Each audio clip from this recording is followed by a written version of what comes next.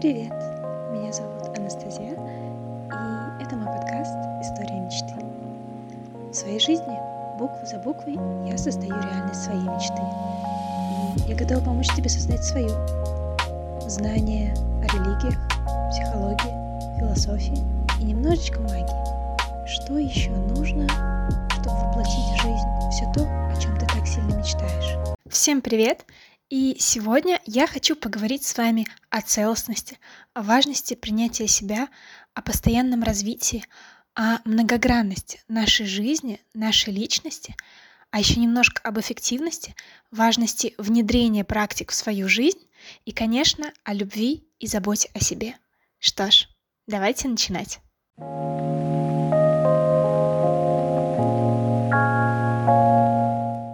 Прежде всего, начать хочется с того, что настоящая, полноценная жизнь, жизнь с избытком, начинается с познания и принятия себя.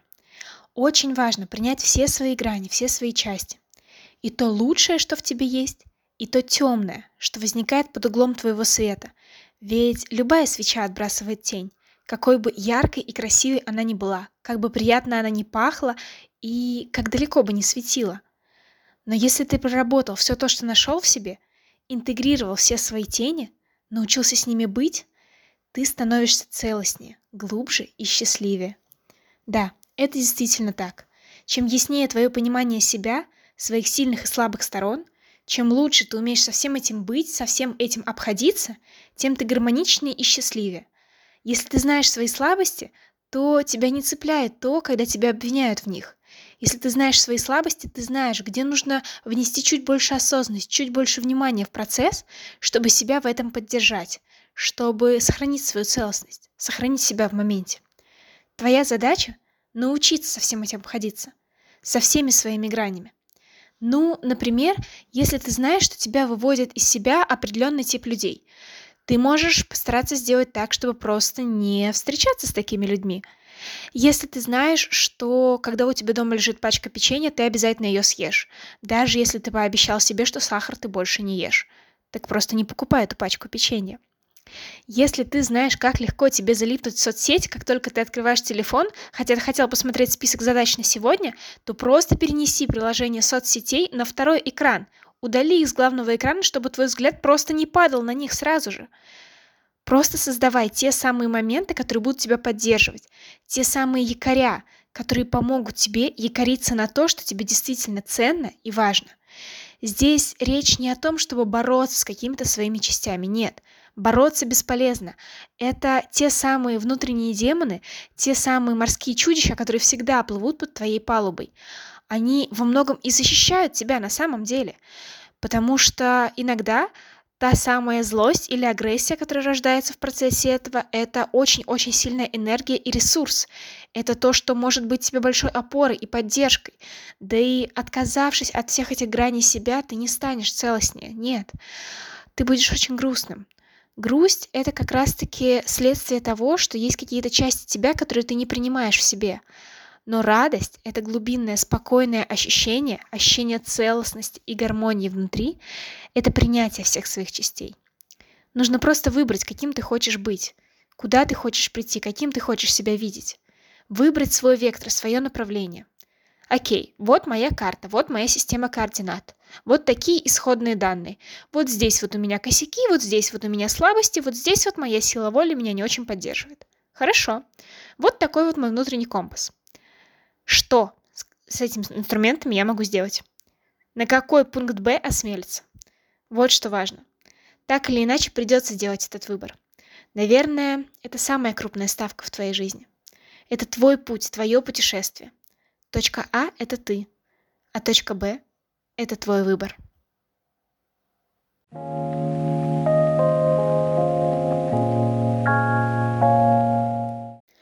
И здесь хочется сказать о том, что именно в этом процессе и проявляется забота о себе. Забота о себе — это понимание и познание себя. Что мне нравится, что я люблю, что я не люблю, что обо мне, а что не совсем не про меня. Важно знать себя, себя понимать. И в малом, и в великом. Какой мне нравится вкус мороженого? Что я люблю есть на завтрак? Хочу я есть вообще кашу на завтрак или не хочу? Хочу я есть мясо или не хочу? Нравится ли мне то окружение, в котором я сейчас нахожусь? Нравится ли мне дело, которое я делаю? Удобно ли мне в конце концов в обуви, в которой я сейчас иду и слушаю этот выпуск? Или на самом деле неудобно, но почему-то я себя этим насилую? Очень важно знать, где твои силы, а где ямки, в которые ты можешь провалиться. Есть сильные стороны, есть слабые, и это все окей. Это все я, это все рельеф моей жизни. И чем фактурнее, тем интереснее.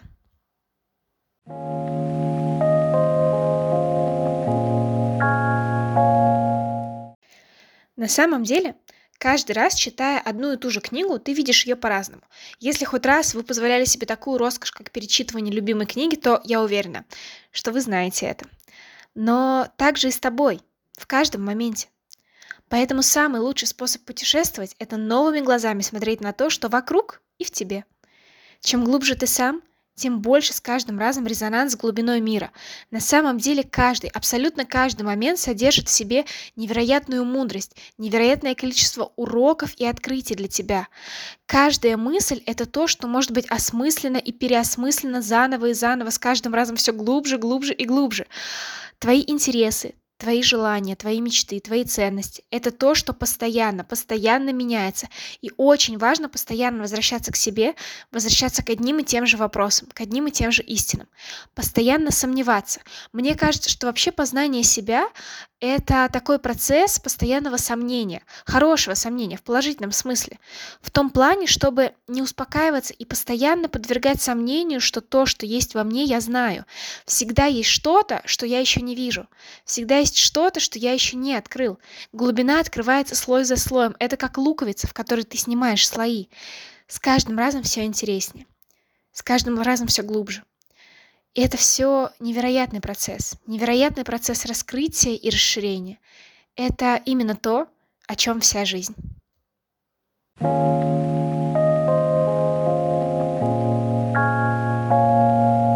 Получается, что процесс познания себя– это именно процесс, это некая система, которая выстраивается каждый день.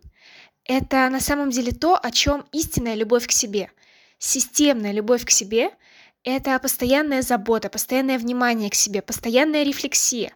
Это вопросы и радость в каждом дне. Знать себя и себя поддерживать в каждом моменте. В те моменты, когда ты знаешь, что ты можешь соскользнуть, да, со своей тропинки, где есть какие-то скользкие для тебя места, где ты можешь срезать углы и очень как-то бережно себе в этом относиться.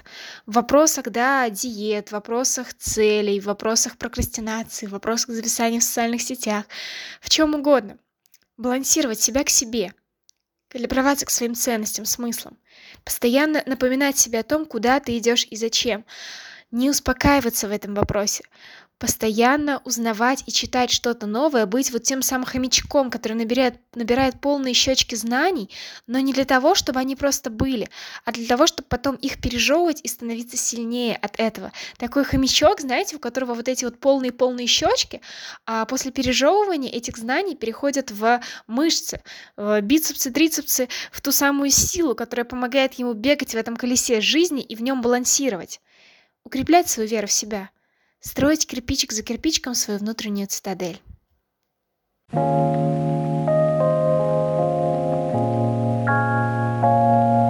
Да, конечно, очень важно сказать о терпении, о практике терпения, прежде всего к самому себе. Да, вся жизнь– это процесс обучения. Есть падения, шишки, ссадины, есть и квантовые скачки, шаги развития, импульсы. Тут важно напомнить, что опыт нарабатывается лишь через опыт, нет других путей. Ты не просыпаешься другим человеком в один прекрасный день. Изменения, они идут накопительным эффектом. Да, сейчас я много знаю. Значит ли это, что я не совершу ни одной ошибки? Да нет, конечно. Но я смогу лучше с ними справиться, и вот в чем все это дело. Книги ради книг, знания ради знаний– это интеллектуальная жадность.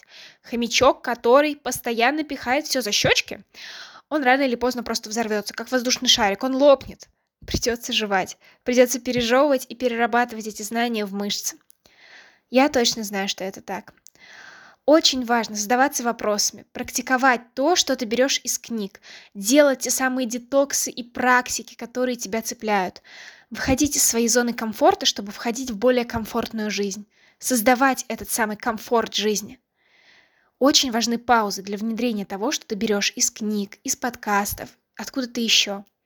Двигаться медленно, постепенно, с любовью и без насилия к себе.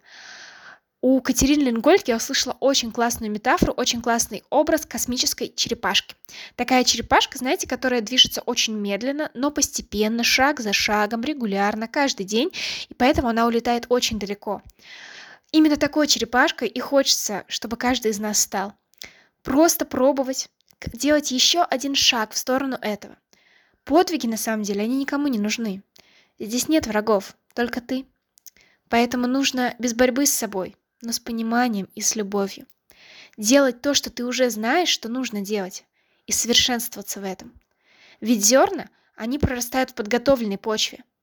И этой почвой можешь стать ты.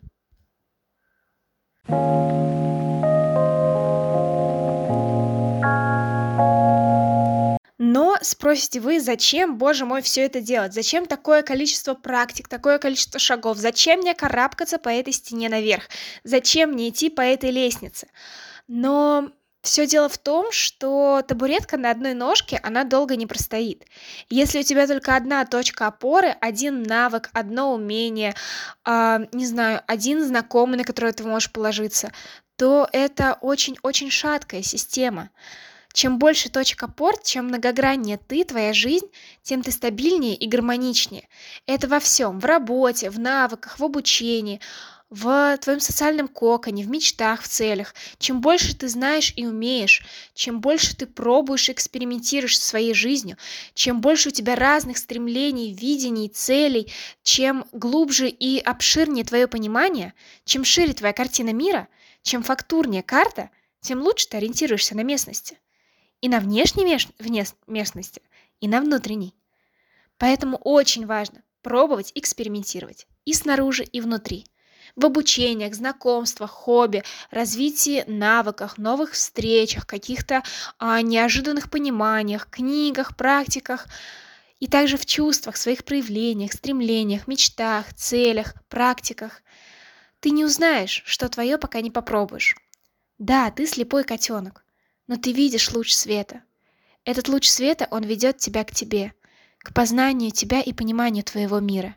Весь твой мир — это ты, твое отражение и выражение. Ты та самая свеча, которая дает и этот свет, и эти блики, и эти тени. И очень здорово, очень классно, очень важно научиться со всем этим быть, видеть всю эту многогранность, всю картину, узнавать свой рельеф, свою фактуру.